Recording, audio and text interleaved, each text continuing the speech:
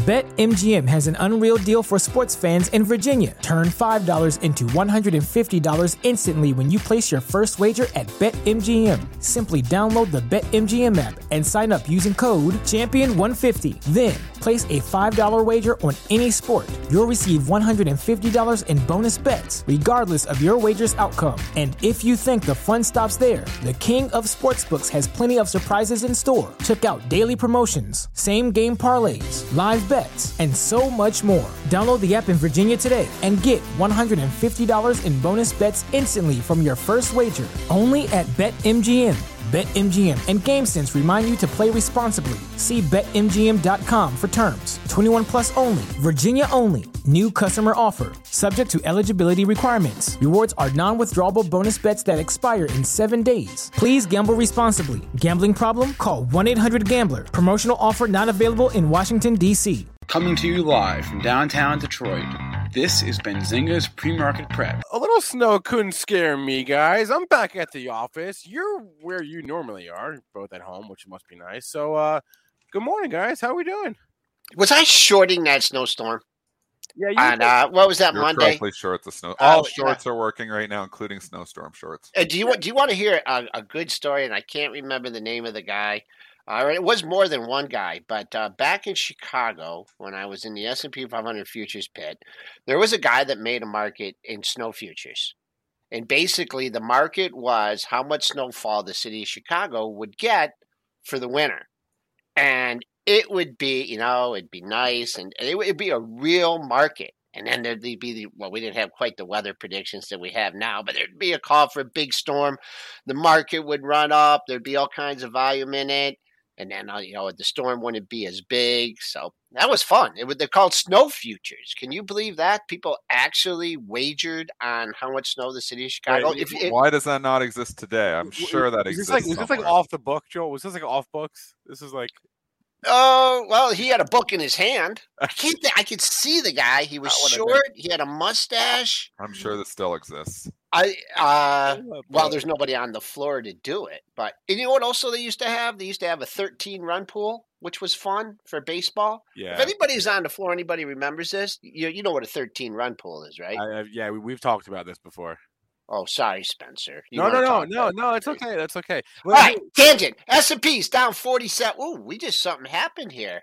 A little whoosh down. The ECB just dropped their statement. That came a few minutes ago. Okay.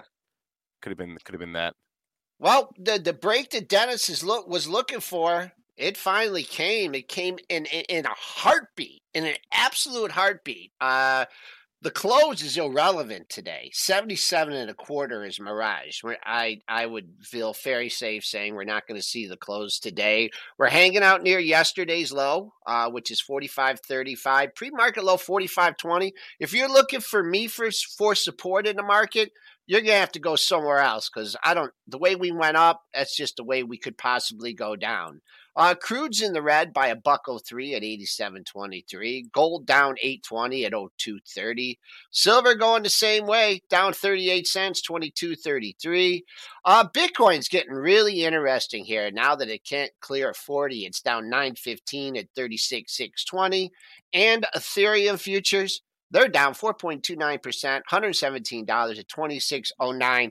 Triple D, I would have loved to been a fly on the wall when those Facebook earnings came out, because the first thing you did was probably cancel all your bids and try and hit bids in every related stock. Did you get picked off on anything? Dennis, you're on mute, Dennis. Dennis, this is the first time Dennis has ever been Dennis. Oh wow. You know why? Because I had to make a trade, so because I'm mute. No, I'm not an idiot. I don't have bids sitting out there when Facebook earnings are imminent. It's when these random stuff comes out that I was like, oh. So I didn't have any bids out there to get picked off on, so that's the good news. The bad news is for the market, I mean, this is ugly. This is ugly for Facebook. And I'll just say, and I told this story on the pre-market show, and then we'll get into the Facebook earnings, but it's down 22% this morning. And I just, looking back, and nobody, probably knows this unless they were trading, but, if somebody does know it in the chat, I'll just ask right now. Does anybody really know which stock really kicked off? Let's see how good our chat is. Let's see how good the chat is. Which stock really kickstarted the tech bubble burst back in March of 2000? Does anybody know? My buddy's on Easy Mike or Spinner. I don't know if anybody's going to get this. The only reason I know it is because I was trading actively back then, and I can remember. And the markets were right near all-time highs. NASDAQ was near 5,100, and this stock was going into earnings, and it was right near all-time highs as well. And then it got cut in half in one earnings report. And it was the most widely owned stock. So I'll give you another hint. It was the most widely owned stock in the year 2000. And it's a stock that's not even traded here now. And it's a stock that actually went off the board. I'm going to give a lot of people that are giving stocks that are not even around. Well, that's a good guess because I just said it's not even around. Wait. Bill got it. Bill. No, I knew Bill. I didn't say Bill. It was Lucent Technologies. Lucent Technologies. It was an AT&T spinoff, so that's why it was so widely owned. And it was near all-time highs. And it reported earnings, I believe it was back in like right there around March of 2000. And they cut the stock in half from near all-time highs. It was down 51% in one day. And I was just the jaw hits the floor. I did not think a core, I didn't own it at the time, but I did not think like a stock that widely owned. The most widely owned stock in the U.S., Lucent Technologies, got cut in half in one day. One earnings report down 51%. And then the death by 1,000 cuts on everything started happening. So when you start seeing core holdings getting hammered, it turns people off of stocks because it's one thing for PayPal to fall 25%. It's quite another for Facebook to fall 25%. We're down 23% right now on Facebook here. So give us the report, and then we're going to break down what it means for the overall market.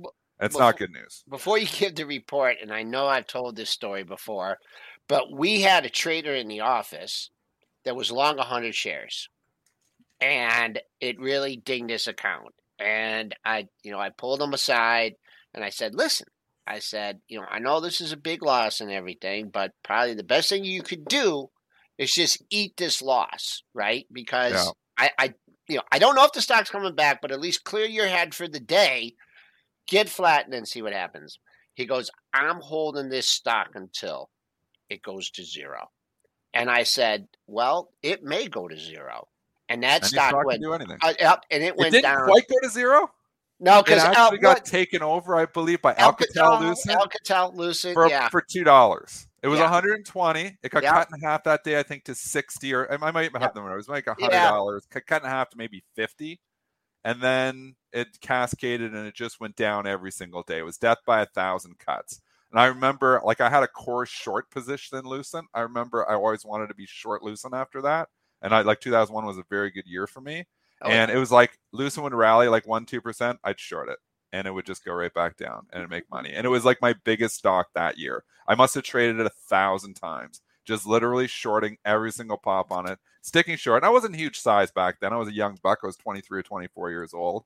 But, I can remember making $1,000 here and $1,000 there, just, pecking away, learning as I go. I was like, wow, this Lucent, it just goes down every single day. So I'm like, it rises a little bit, I short it. It rises a little bit, I short it. So I was actually participating in the opposite side of the death by 1,000 cuts. And everybody kept thinking it's got to come back. Everything has to come back. Everything always comes back. We were in the tech bubble, where stocks only go up. They don't go down. So it's going to come back eventually. And it never came back. It eventually went off the board, I think, at around $2 or $2.50 when Alcatel. Nortel, JC Jacobs, same exact thing. You're correct. Nortel, which was the most widely owned stock in Canada, became so big, it became 29% of the index. $120 a share. It did go to zero. It was 29% of the Toronto Stock Exchange. Google it. God, 29%. It became so big and so dominant because everybody had to own Nortel. It was the future of everything. Telecommunications, being able to communicate without a rotary phone, was the future of everything. And you know what? They were right, but it didn't matter. Its valuation was nuts. It went, trading 100 times earnings, all the fun stuff. It actually went off the board worthless. So again, this is where I learned about value investing because I had a few long-term investing portfolios that were invested in tech stocks and they got hammered. I was trading, making money trading. I remember saying, I'm losing more of my investment account than I am trading. But anyways, let's go back to the Facebook report. Yeah. Sure. Give us the numbers, Spencer. Give us the analysis from the Yeah. call, I mean, and then let's break it down for the the market. crazy thing is the bar wasn't even that high, and they didn't even come close. So, okay, the earnings per share for Facebook, $3.67 versus a $3.84 estimate. So they missed the bottom line earnings per share number. The revenue came in a little bit higher, whatever. Going forward, okay, as far as revenue guidance, they guided revenue for the current quarter would be between $27 to $29 billion. Estimate was somewhere in the $30 billion range, so a little bit light on that number as well. The big thing was the user growth, okay? Daily active users, monthly active users did not grow quarter over quarter. Now, they didn't decline, but they didn't grow. And for Facebook, for their core business to not be growing, it sort of boggles the mind. This is like this. I don't think this has ever happened before, where there are two key metrics: DAUs and MAUs did not grow from the prior quarter. Sort of. Again, we're talking about Facebook here, right? And it's not just Facebook. Right. It's Facebook, it's Instagram, and it's WhatsApp, and it's Messenger. On the conference call, I got to tell you, I've listened to a decent amount of conference calls in my day. And I've struggled to find one that was as bad as that one. That was a pretty brutal one. Even the Robinhood call, it didn't seem like it was that bad compared to yesterday. Bottom line is competition. They were very clear on the call. They were very clear. They mentioned a variation of the word competition 13 times, mainly looking at you, TikTok. But that's what it comes down to. They saw this coming. They're not stupid over there. There's a reason they announced the name change and their rebrand and the entry into the metaverse when they did. Yeah. Because the core business obviously is slowing down. And core business it's under attack. Yeah, it's under attack. I can look no further than my own home. Yeah. My wife used to spend a lot of times on Facebook. What's going on Facebook? She only seems to go to TikTok now. She doesn't even look at Facebook. And I mean, Instagram, she's got them all. Obviously, social media stuff. But I mean, she's on the TikTok a hell of a lot more than any of the other ones. Yeah. Their core businesses are under attack. And you're exactly right, Spencer. The writing was on the wall. And maybe we should have all saw it, that this was eventually going to have a bad report when they're rebranding their name and trying to, get into, and get into other core businesses. So scrambling around. So, valuation was fairly cheap coming in. I think it was trading 22 times. It's going to be a lot cheaper after today. Is it a value stock? It is. But if the core businesses are in decline or not growing anymore, and the growth rate was not good, what did they say for the growth rate, Spencer? 8% or something? Yeah, and that's year over year. But now, frankly, quarter over quarter is probably the more interesting thing because again, they didn't grow quarter over quarter. That never happens. They didn't grow. No growth. Show the pro, Spencer. Show the pro in the earnings. I'm just going to give a level, and this is going to be the level for the year. Okay, you ready? Yeah, I'm ready. 245.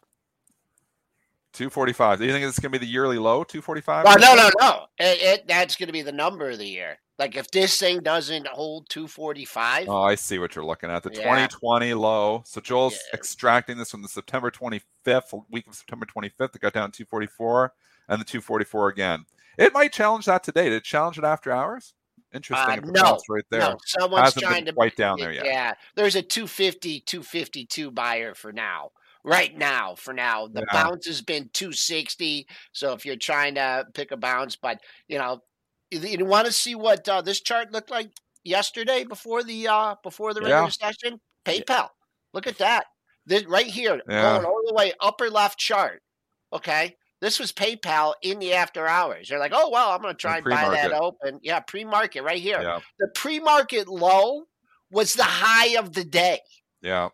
Now, I don't know. Facebook is by the dip, just massacred on PayPal all the way down. 4 cents. It opened, I think, at I can't even know what the handles are. 139.89. It went to like 139.32. Yeah. I mean, if you tried to buy that thing off the open and you didn't get out immediately, then You are not listening to Benzinga's Pre-Market Prep Show. This is why we're going to bring Mark on in a second, but this is why I have been saying don't chase in this market. We're not in Kansas anymore. You'll get another chance. I mean, and everybody, including Kramer, featuring the Cathie Wood stocks, ARKK, right at the top, right literally at the top of this recent move. He featured it, stock ARKK 77.38, and he was saying, you know, the time might be now to start buying these stocks. It couldn't have had worse timing. ARKK is down in 2 days, 10% from where Kramer just featured it. And now you look and you're thinking, okay, now what? This is the pullbacks that inevitably keep happening in all these growth names. I have egg on my face here. I took a flyer in Square. Obviously, it went up 20% for me in 3 days. What do you do when your stock rallies 20% in 3 days in this market? You sell it. Didn't sell it. Actually added to it. Horrible move. And now I'm actually down in the position 2 days later. That's unbelievable. And Square is back to where I originally bought it, just like that. So, I mean, you got to take the profits in this market while you got them, and the market takes them from you. Yes, I put Square in the long-term account. Yes, I'm telling myself, stop trading your long-term account. You like Square. You believe in Dorsey. You believe it's long-term. But the trader in me says sell every time you get a 20% profit in 3 days. Because you know what? It goes I want to show away. you. I'm going to bring Mark on right now, but I want to show you. I thought there was a mistake yesterday in the Facebook report because I'm going to pull up the Benzinga Pro newsfeed right now. And all I did is I went to a newsfeed, I searched for Facebook, and I filtered it just for earnings headlines, which you can do. And I scrolled back to October, their last report. Look, this is for Q3, October 2021.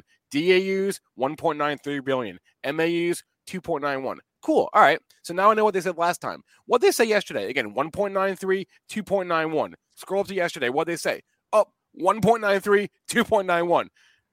The same numbers. Same numbers. But now we're down 22%. I thought there was a mistake. Anyway. Wow. Let's bring on Mark Chaikin and get his thoughts on this. Mark is the founder of Chaikin Analytics. He's the creator of the Chaikin Power Gauge, Chaikin Money Flow, Chaikin Oscillator. He names a lot of things after himself. Mark, good morning, man. How are we doing? Oh, just fine. What's going on? We're trying to make sense, heads or tails of all this. I mean, it was on Facebook. It seems like the story of the day, but what are you watching right now? I'm watching the lows from a week ago Monday on the SPY just to make sure they don't break. And if they do break, then this is going to be a more extended decline. Where are you right now? Like in your own sentiment towards this market? I mean, it is a tough market. We've sold off substantially. Just to recap what's happened in January. We were at all-time highs. We had one of the worst sell-offs for a January in the history of the markets, and then we rebounded wickedly in the last few days of January so that it didn't look so bad. Where do you stand on the overall market here first? I'm still bullish, and I'm looking at three bear markets that are already in place: SPACs, IPOs, and small caps. So it's not as if we haven't had huge damage, and you factor in the Cathie Wood stocks and then what I call the deplorables, the companies with no earnings and high price to sales ratios. Throwback to Hillary Clinton there. We've had a bear market.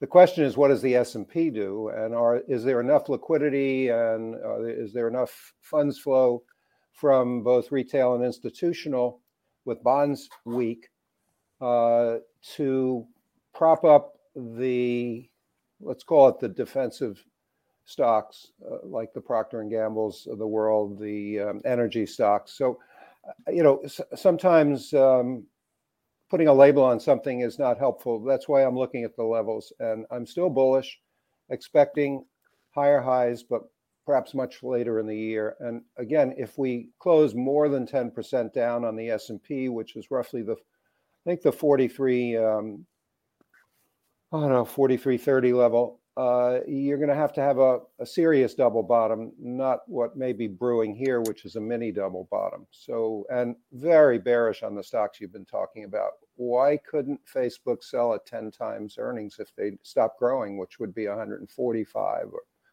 That's a great point in itself. And it crossed my mind as well when I was like, yeah, you get those, you can't help it. It's like the psychology of the market. You see something down $70, you're like, should I put some of that in the long-term portfolio? And I asked myself that specific question. I'm like, if they're not growing, why do they command a 20 times multiple?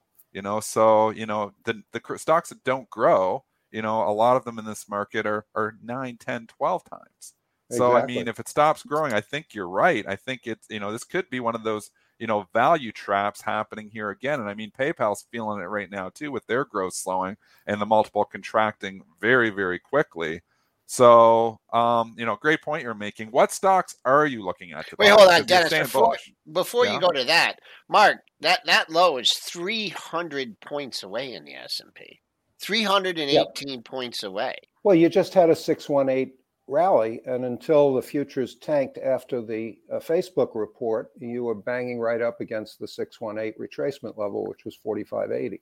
Okay. So yeah, it's 300 points away. But remember, price action is compressed these days. You've got all these flows from CTAs. They flipped bearish a week ago when we closed below the 10-month moving average. So $80 billion of CTA money went bearish on QQQ and SPY. You've got volatility flows. So things are compressed. This isn't your grandmother's stock market with investment committees and so forth. It's machines moving money around. Not just the high frequency traders. People get a little bit confused by the headlines. That's a factor very short term, but big flows, they call them vol strats and CTA flows, you can be down 300 points in 2 days. That's no longer a big deal.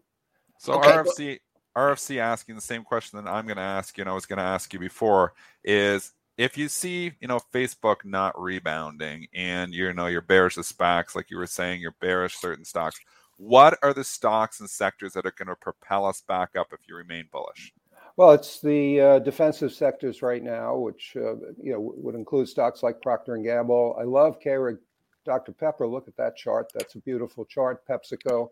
And the energy stocks, until proven otherwise, until we see inflation and the threat of war disrupting natural gas supplies in Europe, you have to be in those two sectors. I like growth long term, as you do, Dennis. And so I'm looking at the stocks I like, but I'm not putting my toe in the water because there are sharks in there. So, they're biting, and they're biting hard. Yeah. And I got my toe bit on Square just because I stuck it in the long-term portfolio, a half-size position and this was like a week ago, and immediately I got up 20%. So I bought it at 106. It went to $130, and I'm looking at that thinking, wow, that's a pretty good return pretty fast. Yeah. Here we are, Dennis, 2 days later, right back down. Get off that one, Dennis. You don't like Square? Well, I don't, but you more than anybody know when you have a losing trade, just put it in the rear view mirror and move on. You don't have to. It's not even a loser because you don't have to defend yourself to the public. If you don't feel you don't have to defend yourself to the public. You've had winner after winner after winner, and you don't waste a lot of mental energy defending this. You did it. It didn't work. Move on. But again, this isn't in my trading portfolio, and just for full disclosure, maybe you don't know this, Mark. I cut my trading portfolio, day trading portfolio, every single day at 10 a.m. I go flat no matter what. Every single day for 10 years straight. At 10 a.m., I'm out of everything. This is a 24-hour portfolio. At 10 a.m., I get out of everything because that's when I go and I run my errands in the middle of the day. I always hate trading 10 to 2 because it's chop hour and there's not as many inefficiencies, and I love the inefficiencies. So I'm always out of everything at 10 a.m. But I stuck Square in the retirement account because I was like, I like the story long run. Where do I think Square is in 5 years? I think it's higher. So the question is, do I cut it if it breaks through 100 in the long-term account? Because then I'm confusing trading with investing. And I struggle with this. So I'm asking you because you've been in the markets for so long. I'm a very good trader, but I struggle with trading my long-term account, and it actually costs me money. Well, the way I'm solving that problem partially is I use our power gauge rating. So the power gauge rating on, it's called Block, isn't it? No longer Square. Yeah.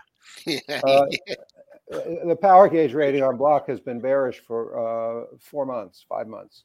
I'm looking at stocks that in our rating are what we call neutral plus. They have the 20-factor model has great underlying potential, but they're trading below our long-term trend line, long-term moving average. So I'm looking at the beaten down stocks that have neutral plus ratings like Unity and Trade Desk. I'm not looking at the stocks with bearish ratings like Facebook, PayPal, or Facebook had neutral, but PayPal, Square, there's a pattern. PayPal, Square, same business. It's not as if these are one-off events. People are back out on the streets and they're not using the internet as much. I mean, we still use Amazon because we're here in the woods in Connecticut, and I'll pay with my MasterCard. But I think that, there are definable trends that are shifting, and, Square and PayPal are in the crosshairs on that one. So, but I do look at tech here, the stocks where I think there's a story. The metaverse is a little overblown, but Unity is a great stock. And again, Trade Desk, which is into digital advertising. But I got to tell you, I'm doing it with long-term leaps, 2-year leaps, and I'm selling out of the money call options every chance I can get to reduce the cost of those leaps. And it's good. I bought the leaps on Unity when the stock was 130. I bought the 135 leaps, dropped to 90. But I've already reduced the cost of the leaps by over 20% by selling short-dated out-of-the-money calls against them. So that's my strategy. Rather than tie up a lot of capital in these names that could go a lot lower, I'm buying the leaps. The time decay is a lot lower, as you know. And so that's what I'm doing personally. How is Unity different than Square? Like what is its rating? In the Chaikin money flow, what does Unity look like? Because with it getting hit this hard near the lows, I would assume assume it has a bearish power rating as well. No, it's got a neutral plus rating. Why? Why? Because the underlying factors, the growth factors, and so forth, are positive, and the fundamentals.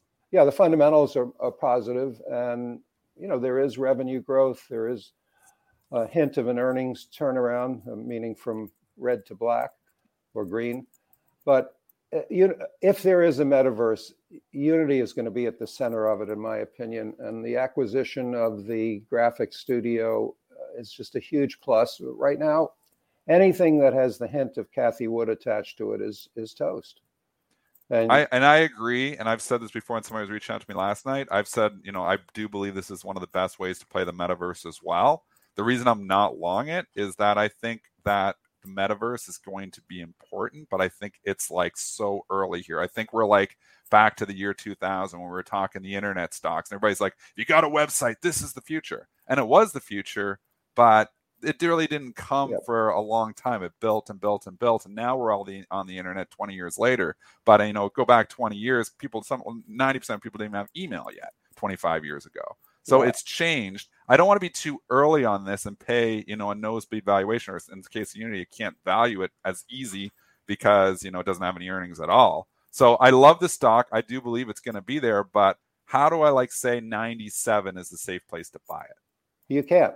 That's why I did the leaps. And if I look what would happen if I bought the stock at 130, trades down to 90, and then I've got your dilemma about Square.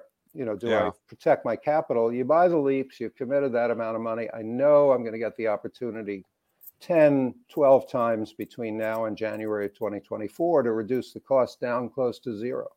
So I don't have to worry about protecting the capital because I've committed that amount to the leap. But I do have a metaverse story for you. Yeah. I love metaverse. I bought an island on the metaverse 3 days ago. Oh, come on. Yeah, wait. Can I go? And then I got a tax bill from the state of Connecticut. It's a joke. Some of this metaverse stuff is really ludicrous. Who's paying better question. Who owns this land that they're selling for $200 million in the metaverse? Because we hear about the person all the time. He was on CNBC that bought the land for $200 million. Who sold him that land? Because I want to be long that person. The person that's selling the $200 million land. Who sold that land? The idea is, if you're a developer and you're the one that coded it, you're the one that if you built it, think of it like. Well, we want to be long these developers that are selling $200 million virtual land because those guys are printing money. You talk about the Fed print money; those guys are printing money. I know. That's what bothers me about the metaverse. That this, we had this, by the way, with The Sims. Remember The Sims? It's the same thing. It's just the same thing, except they've layered NFTs on top of Sims. There's nothing new in the world. It's a similar idea, but it's the same idea. Let's get serious. Right. People need to protect capital here and know where to allocate and what to do. And I think with volatility the way it is, you shrink your trade size. Yeah. You don't chase, which I think is one of the smartest things I've heard this morning. And you buy the dips when there's blood in the street. And we had blood in the street when the retail traders were buying puts a week ago, Monday and Tuesday. First they puked out their stock, their longs, then they bought puts in record numbers. And that's when you step your toe in the water in stocks that have good, solid fundamentals. Mark, before we let you go, tell me why the utilities are holding up here. Isn't this contrary to the interest rate environment? I mean, are people just hanging out? I'm looking at the XLU. I mean, even, the TLT has come off. Substantially. What's going on with the? Are they just like the greatest short ever, or is it just a safe play to keep your money? It's a safe place to keep your money. I typically don't like the utilities as a safe haven. I'd rather go with either good pharmaceuticals or the beverage stocks, which have I'll drink to that. Yeah, indeed. Yeah, STZ and other really. By the way, the utilities aren't that strong. They're still down 5-6% from their highs, so they're not that much different than the. Oh, those are like DTE. I mean, that's right. There's different ones. Okay. There are one-off utilities that have done well. I have no idea why. They probably have natural gas in their backyard. But look at STZ if you want to see a stock that you buy on a dip. Again, don't chase. All right, Mark Chaikin joins the show every Thursday. Mark, it's always a pleasure. Stay warm out there. We'll talk to you again next week. Yeah, be well, guys. I like Paul. People are not going to stop using electricity. I like that. That's a good probably comment. not anytime in the near future. But you know what? The whole thing with the metaverse, weren't we all supposed? Bitcoin's going to be in trouble when we lose electricity. I'll tell you that much. Oh yeah. But kind of like the metaverse, weren't we all supposed to have driverless cars by now? No driving cars? It comes a lot slower than what everybody would like. The technology revolution of a new and disruptive technology comes a lot slower than the market price is in. And this is what you are seeing painfully for the Cathie Wood stocks, because she's invested in all the disruptive technology at nosebleed valuations. And it's coming. And she's going to be right with these companies that are going to be very disruptive. But she simply paid too much money for them. And that's where she's going to be wrong. I want to be in all her stocks. I want to be in those disruptive technologies, but I want to be in them at reasonable valuations. And we may get the shot here yet. Maybe Unity, we get it down there and it becomes more reasonable valuation. Maybe you should be buying Unity today. I've said on this show a couple of times, I like this play for the metaverse as well. But do I want to be long the metaverse right now? That is the question, and that's why I maybe don't own Unity. That's why I've maybe been selling some of my Ethereum. And I'm just scared that we are early on this trade, and the profits are a long ways away. Let's move on to Spotify here. Second stock of the day. I do think Meta platforms been lots of stocks. I think Meta platforms is having an influence to some extent on this. Because Spotify, and I'll tell you the numbers here as we see Joel's charts. Last quarter was actually a very good quarter for them. The numbers that they reported for their fourth quarter came in at the high end of their own prior guidance. It was good. The backward-looking numbers were good. The forward-looking numbers were not as good, and they were a little bit light, frankly. So the anxiety here, the price action here would seem to be hinging on that fact that their MAU guidance and their DAU guidance did come in a little bit above estimates, and there's they admitted that there is an unknown here with regards to the potential financial impact of the Joe Rogan situation.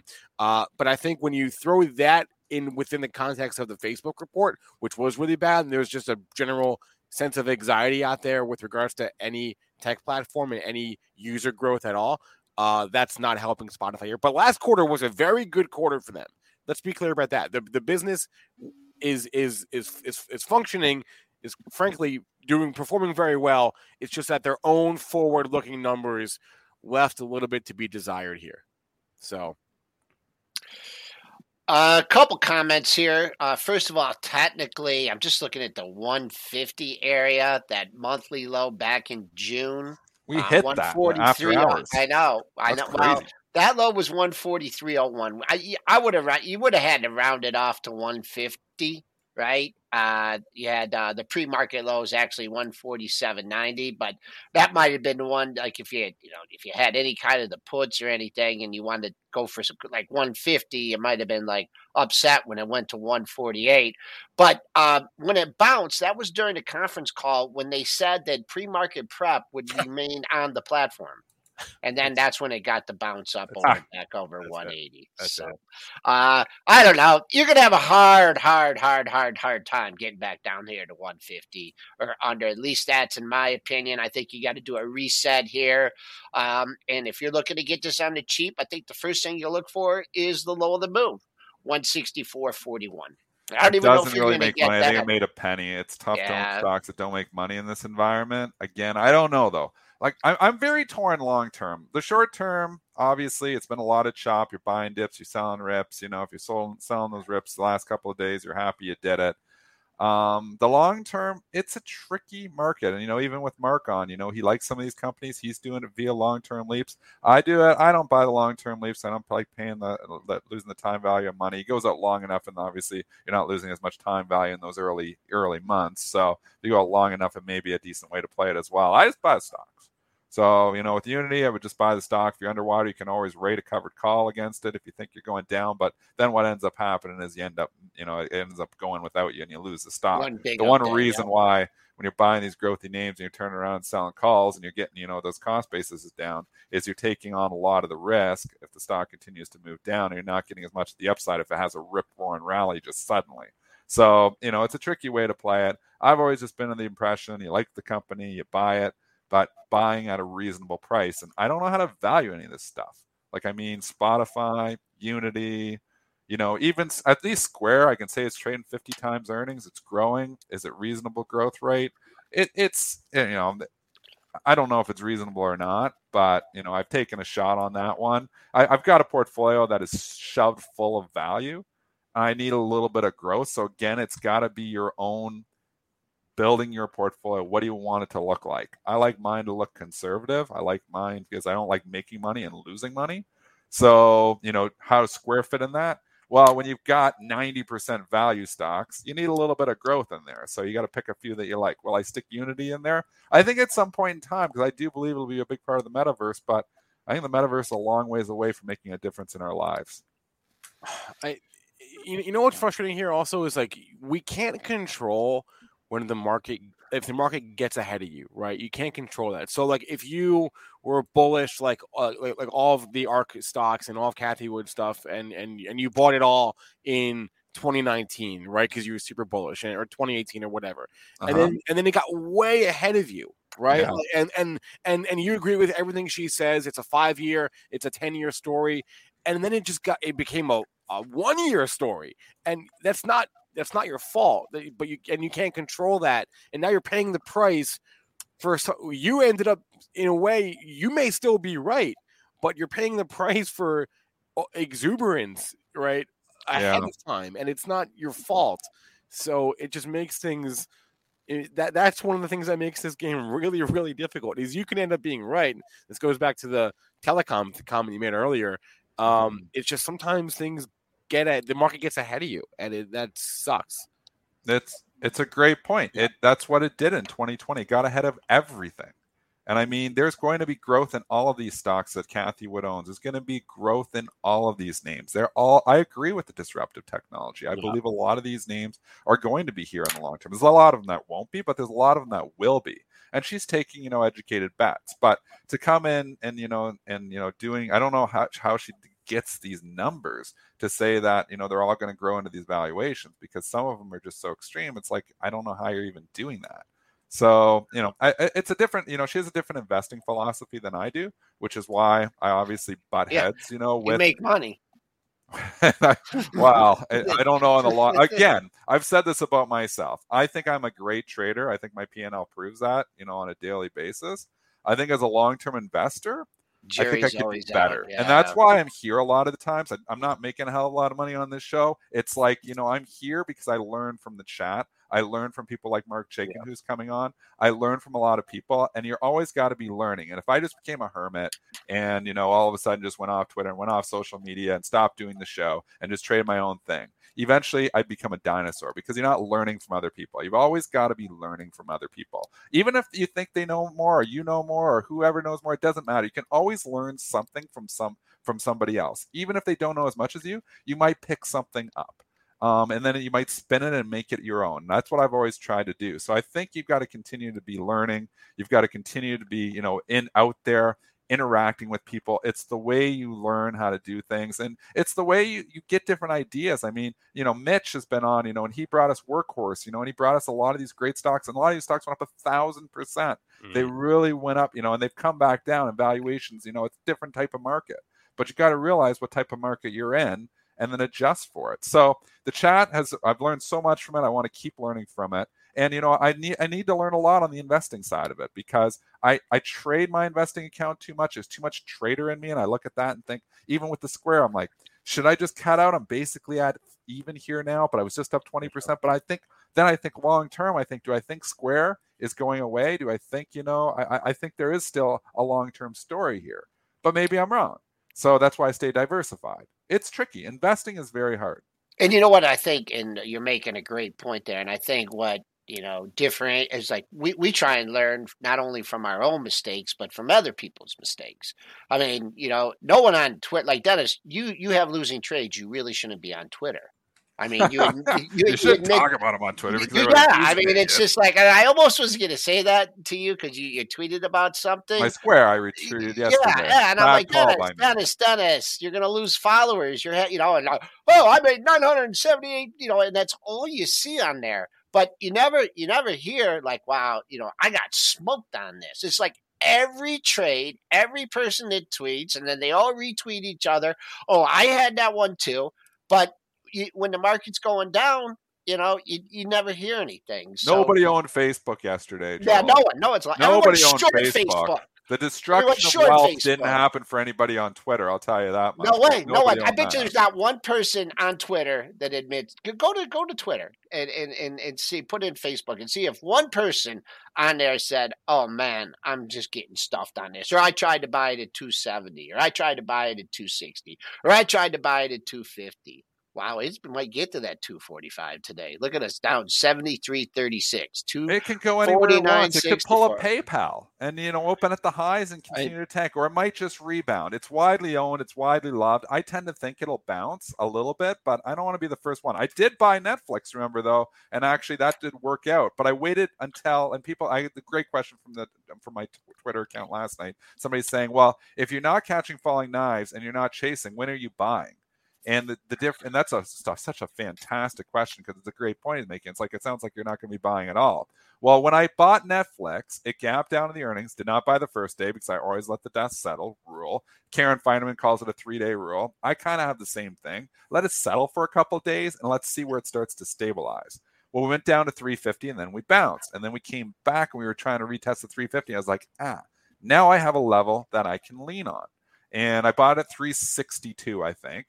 The low that day was 356, and then the next day it went up a little bit, and then the Ackman thing happened, and then the thing blasted off.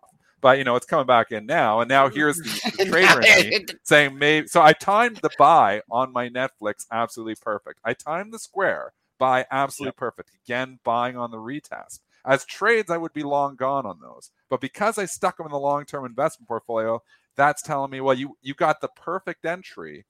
Why, you know, and you want this for the next, you know, 3 or 4 years, why are you trading out of it? So, but the trader in me says, book that gain, because it's going to go away. You're in this environment that it goes away. So if it was a trading account, I would absolutely sell Netflix. I would have absolutely sold Square. But because I put in the long-term investing account, that struggle between investing and trading, you know, I struggle with that on a continuous basis, you know, keeps me in it. So I time my entries very well usually. So again, when I'm buying, I'm not catching on the first day or the second day, waiting for stabilization and then buying on a retest and saying if it passes that test, then, you know, that's how I would set up my trades. What's like I mean, and I know you don't want to do this because you're running a million different things in your head, but just to alluding what Mark was saying, you know, and I have no idea. I don't have my options platform up, but, you know, On the close yesterday, what do you think? Like the weekly, 4:30 call was going for some ridiculous amount. I mean, if you're holding this, I mean, is it going to keep running? Of course, you don't know what's going to happen with the Facebook, but I think that's what Mark.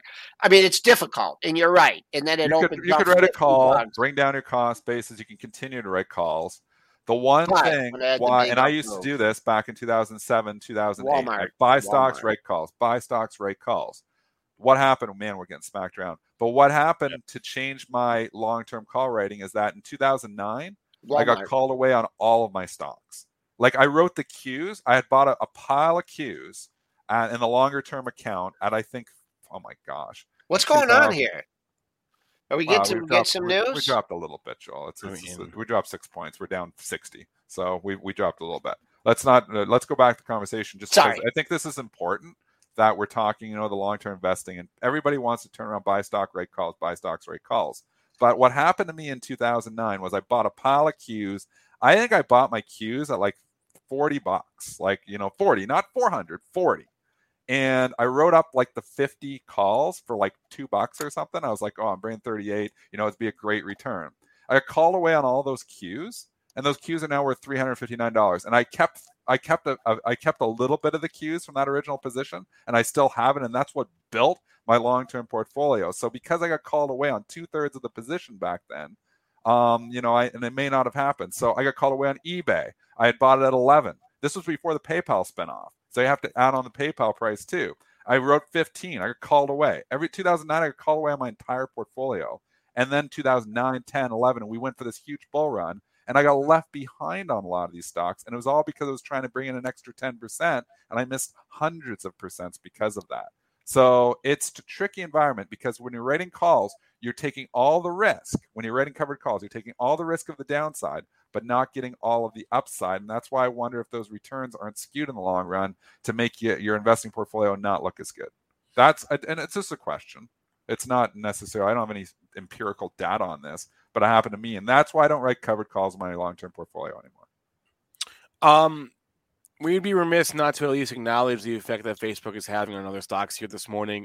Pinterest and Snapchat and Twitter, but Pinterest and Snapchat in particular, because they report earnings tonight. The bar is low.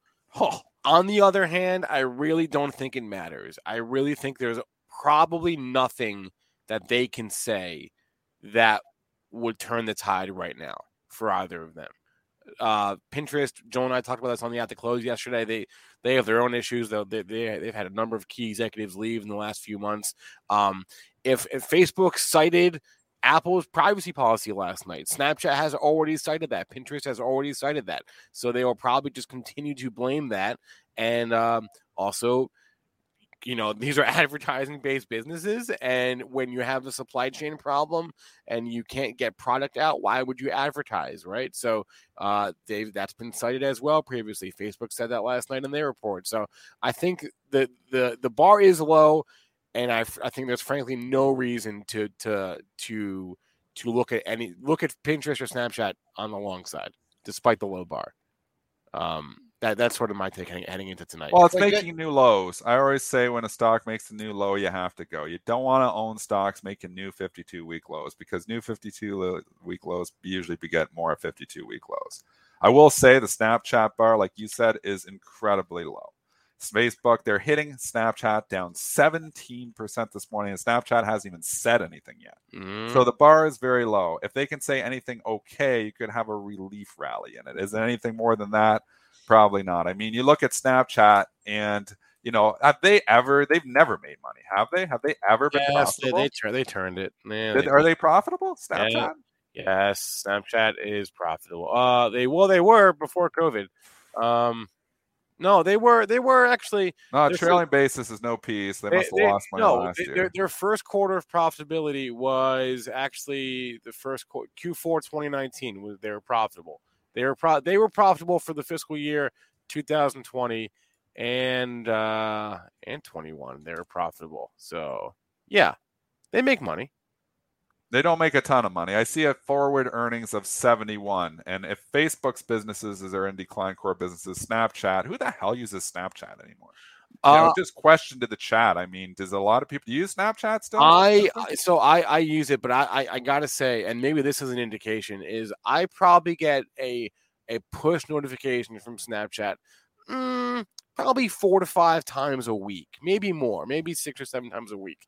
And like they are trying really, really hard to get me to open the app. Like they will send me notifications for like the most innocuous stuff. Oh, a new contact in your phone is on Snapchat. Wow. Oh, have you tried this feature? Oh, do this thing. They are trying so hard to get me to open the app. Too hard. And yeah, so maybe that's an indication of their user base and how active or non-active they are. Because I think technically I am a monthly active user. Well, I know I am, but I'm not that active. So I don't know. The stock at the close of yesterday, and this market cap is going to be lower now because the stock is significantly down. But at the close of yesterday, was worth $54 billion. I think it's like 51. Yeah. So if we have the shares outstanding, 50 million shares. I'm just doing the quick 1.3 million shares. It's down another. How much? Is it down? Another $6, $9 billion. It's probably worth $45 billion still. This app that doesn't have the growth that it once upon a time did is still worth $45 billion. Wrap your head around how much money that is. Wrap your head about what companies that are actually producing stuff. $45 billion. I know we're throwing those numbers around, but we're not in this Kansas market anymore. It's free money everywhere, tightening Fed. I mean, $45 billion. It would be reasonable to think that Snapchat, if you just asked me what is that worth, I'd say like, a few $billion. $45 billion? It's worth $45 billion still? That makes me think it's going to $2. So, I mean, you can say it's cheap at 26, and I think it could bounce because it's just such a low bar. But to Spencer Israel's point, these businesses are under attack right now. The competition is intense, and the values of these things are insane. So it's traded 71 on a forward basis PE, but I mean, look even further than that. I'm not even sure they can hit those numbers. So no, it's a no touch for me. Sorry, not interested in Snapchat whatsoever. Not interested. Not in the long-term account. You know, if it bounces, we'll trade anything, but no, not in the long-term account. I'm not shorting it into a report, though, that the bar is this low. Let's do some ticker time. Bravo Mo 1992. I hope I got that right. Dropped us a $5, asked us to look at Estee Lauder and MSG Entertainment, which is MSGS. So let's start with EL here. I have not looked at these charts today. I don't know. I think EL had reported, didn't it? I think I was going to say, I think they reported. So let's look at EL's numbers real fast. Flat. That's crazy. The EPS beat, the sales beat, the guidance. Q3. The EPS guidance was very light. The fiscal year EPS guidance was fine, but their EPS guidance for the current quarter was not so good. Is it offered lower, Dennis? Was there any No, it's bid flat there, but man, I don't like that guidance. But I don't know. People are looking, non-tech though, right? So right now they're hiding, and I mean, you come in a day like this, you expect every stock to be down. I can look at my up filter. There's a lot of stocks up today, and the reason is a lot of stocks. They're all non-tech. Non-tech is getting bid. The banks are getting bid. Verizon's getting bid. I mean, Ralph Lauren is up significantly. And maybe there's news there. They have earnings. Yeah. Ralph Lauren, it's up 10. Yep. So you can clearly see there. I mean, most stocks are down. Don't kid yourself. But you come in a day, you're down 60 handles in the S&P. You're like, oh, it's gonna be a bloodbath. Every stock's down. There's a lot of stocks that are up today. Some individual news, but Pepsi's up again. Some of your consumer staples are up again. Comcast is up. And that's your Qs components, which we've talked about yesterday. Exact opposite day to the Google, where you're going to see those non-tech components of the Qs actually show strength because the rotation out of the tech is so strong that they've got to buy the non-tech to keep the Qs, from just imploding. So I don't know. EL, as we just mentioned, I don't like that report. Yeah. Notwithstanding the report, it had, a nice run with the market into the report. So I know the close was 1917. I'd say if this thing gets 320 bid, then, when you get one big buyer in here, I mean, this thing, there's nothing between 320 and 340. That's if it can, clear the previous day's high and get bid above 320. If you're looking to buy it, like if they'd say, oh, that guidance is horrible and you want to try and buy this on a pullback, you've had just about a 40-point move off the low from that last Monday's low. So that would bring you back into the $300 area if you're looking like you want 302, 303 if you want to pick it up on the cheap. But all right, let's go real quick here. Let's go MSGS. And then I see tickers flying, and we're going to cover a few more. I mean, these are reopening trades. Yeah. You think we're going to get a reopening here? I'd rather be long this kind of stock. I still have my win. I'd rather be long these kind of stocks in tech right now. So I don't know if this reported or whatever, it did. But it's a reopening play. Bottom line. I think, and again, it's hard to give a technical on something that just reported because it'll have a violent swing. Its liquidity is very low. It's traded 13 shares today. So it obviously hasn't priced in any of the earnings report yet. But, I do like the reopening stocks. They've been getting hammered. I think on pullbacks here, I'd actually be inclined to buy some of the reopening names. But I said that 3 weeks ago, and we continue to get hammered on everything. So it's a tough market right now. All right. I just look at the 2-day high. If you could get above the 2-day high here, maybe some room on the upside. That's 167. So actually, two highs. Keep an eye on 167.50 on the upside. If you want to try and buy it on the cheap, maybe closer to 160. 160.50 is your 2-day low. As we continue to fall here in the Christine Lagarde has been speaking now for the last 20 minutes. Maybe. She's no Draghi. All right.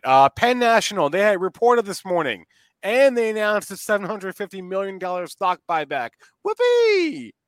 It's a reopening stock. Again, I think I own Penn, bag holder in Penn in the long-term account. Wish I didn't have it. I sold half of it at a loss, and after the Portnoy debacle, bought it at the worst possible time. The Portnoy news happened 3 days after I put it in the long-term account, and it was a mistake. And I sold half of it at the loss, and I kept on to half of it. Mistake, should have sold it all at $62, and it's $45 here now. So bag holding this, I don't even know what to do on it in the long-term account. But I do think there's a reopening play. I think a lot of this stuff is overdone on the reopening stocks, but who knows? I mean, this is a market that stocks, rip, and then they get hit harder than they did originally. This is the great time. It's the NFL playoffs. Is it the debate? Like, shouldn't these things just be ripping instead of offering $5,000? Nothing. You're in a bad market environment here, right, though, too. So, nothing has been ripping. I mean, I think that's why it is a stock picker's market right now. I do think if you're buying some reopening stocks, I do think you're going to be happy. But I mean, if the S&P start to take out the lows, do you want to own any stocks at all?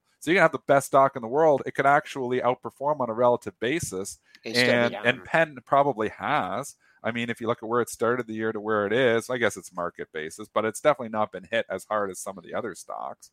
So, inside over the day, last month. I'll just go with this one, inside day from the previous day's range. So clears 47.5. I'd buy it on strength. It breaks down through 45, seller on weakness. And then you can see the actual low of the move was 41.37. But quiet inside day, let the market shake it out. All right, let's get off that and go to T-Mobile here. They reported last night their earnings were good. EPS was extremely good. 34 cents is what they reported for the last quarter versus an 18-cent estimate. Their sales was much closer. It was in line, but it was actually a smidgen on the light side. But bottom line, their earnings was a big beat. Maybe there's some weird accounting thing there, but that's a big number. Big help that it's a non-tech component in the Qs. Don't disregard that fact that when they hammer Facebook and all of a sudden it's a non-tech component that actually T-Mobile, and again, it was a good report, but I mean, it was going to be up. If it didn't report, it would be up today. For the simple reason is that they hammered all the technology so much, and this is defensive within the queue. So the rotation within the index helps it out. But it's a big report. It's a big pop, though, right into all these 120, 122. There you go. You're buying it now. You're doing it backwards. I say it all the time. Got to get through 120. You got to. If you get through 120, see what happens at 122, and I'll leave it after that. I don't think we'll see 124. You've only leaked $2 off that high, so see what happens at 2 daily highs at 120, and then a couple more highs at 122. On the downside, where to buy this thing on a pullback? I'll leave that to the top of yesterday's range at 110.50. All right. We usually have Peter Tuchman on at this time, but he just said he can't do it. He kind of canceled the last minute, so we're gonna wrap the show up. It's 9:00. This is the time we normally end on any given day. I'll get all your tickers on our Pre-Market Prep Plus. We missed a ton of them. We can file the price action in Facebook up to the I just want to say well. one thing, too, is respect those lows of the move. You're going to get some challenges today where they're actually not even 50% retracements. That stocks are actually imploded the whole thing. So the lows of the move, meaning from 4 or 5 days ago or 6 days ago when we made the lows, you got to respect those. And, if you're not long enough growth, maybe you do want to take this dip opportunity to maybe position yourself a little bit more in growthy stuff. I don't think all the pain trade's over yet, but I do think that there is some opportunity here. And I think there's trading opportunities where you could see some bounces if stocks start approaching their lows from 4 or 5 days ago when we started ripping out of here. So just as much as we were overbought, and we rallied 20% on some of these names in 3 days. I mean, we've given it all back. Trying to be bullish again? This is how I work. I know. As a trader. This is how you're supposed to be doing it. When it's ripping higher, you're selling. When it's dipping lower, you're buying. Yeah. So, I mean, again, where everybody wanted me to buy stocks yesterday or the day before, and we continue to rip higher for an extra day on that. I'm like, no, it's not the way I'm doing it as a trader. So I'm setting up, potential bounces, and obviously, sometimes they take out the lows and then you got to say, okay, it didn't work out. But when you get a retest of a low, I mean, AMD, let's talk about this one here. So AMD, $100, huge level. That was the level of all levels. It had a wicked bounce out of there. People are ripping and buying it. This is a great report, 130. It's going back to all-time highs. Well, it's not. We're in a bad environment. So it's pulled back to 120. But again, you think AMD gets down to that one. I don't know if it's going to get back to 100 because, it is a good company and it is growing. Lisa Su does know what she's doing. And maybe you get AMD as a shot at 112 or 113 today. Maybe you take that shot. But I think on pullbacks here, I'm looking at the companies that were really ripping and, baby with the bathwater, Facebook's taking them all down. Maybe there is some opportunities to buy some of these other stocks. Square is getting hit because of PayPal so hard that, maybe that was a bad pick. But I mean, I look at a lot of these other names and there's some opportunities on this dip today. Don't kid yourself. All right, Dennis, have a great rest of your day. I hope you stay green, or not that you're not green now, but you know what I mean. I hope you just have a good day. We're trying. That's what I hope you guys all have a good day too. All right. Hey, this chart is from Benzinga Pro. I cannot recommend Benzinga Pro enough. If you are new here, you don't know what that is. It is our real-time news and research platform. It's got charts, as you can see. It's got calendars for earnings, for ratings. It's got SEC filings, press releases. It's got a tool for where you can find where stocks are halted, when they're making new highs or new lows, when they're gapping, when there's unusual options. It's got a movers tool to find the biggest movers. It's got a scanner tool. It's got a screener. You can look at fundamental information, go look at the financials, look at balance sheets, look at news. We've got a news feed. There's a ton. There's a squawk feature. There is a ton of good stuff. If you're not in Benzinga Pro, seriously, at the very least, check it out for a free 2-week trial. pro.benzinga.com. The link is on the screen there. For real, it is worth every penny. I am not just saying that. I genuinely believe it. All right, we got to hop live. Trading with Benzinga is going live in a couple of minutes. Mitch, Zunaid, Ryan, everyone, please remember that all the information from our show is meant to be used as informational purposes, not for investing or trading advice. When everyone is on the same page, getting things done at work is easy. No matter what you do or what industry you're in, how you communicate is key. Everything you type is equally important to collaboration, and Grammarly can help. Think of it as your AI writing partner, empowering you to communicate effectively and efficiently so you can make a bigger impact in the workplace. 96% of Grammarly users say it helps them craft more impactful writing. And as the gold standard of responsible AI, Grammarly is your secure AI writing partner that allows your team to make their point and move faster. By understanding your writing and context, Grammarly provides relevant, personalized suggestions. And with tone suggestions, you can navigate even the most difficult work conversations. You can also save time, from spending hours editing drafts to just seconds with one click. Sign up and download Grammarly for free at Grammarly.com/podcast. That's GRAMMARLY.com/podcast. Easier said, done. Everyone have a great rest of your day. Go make some money and good luck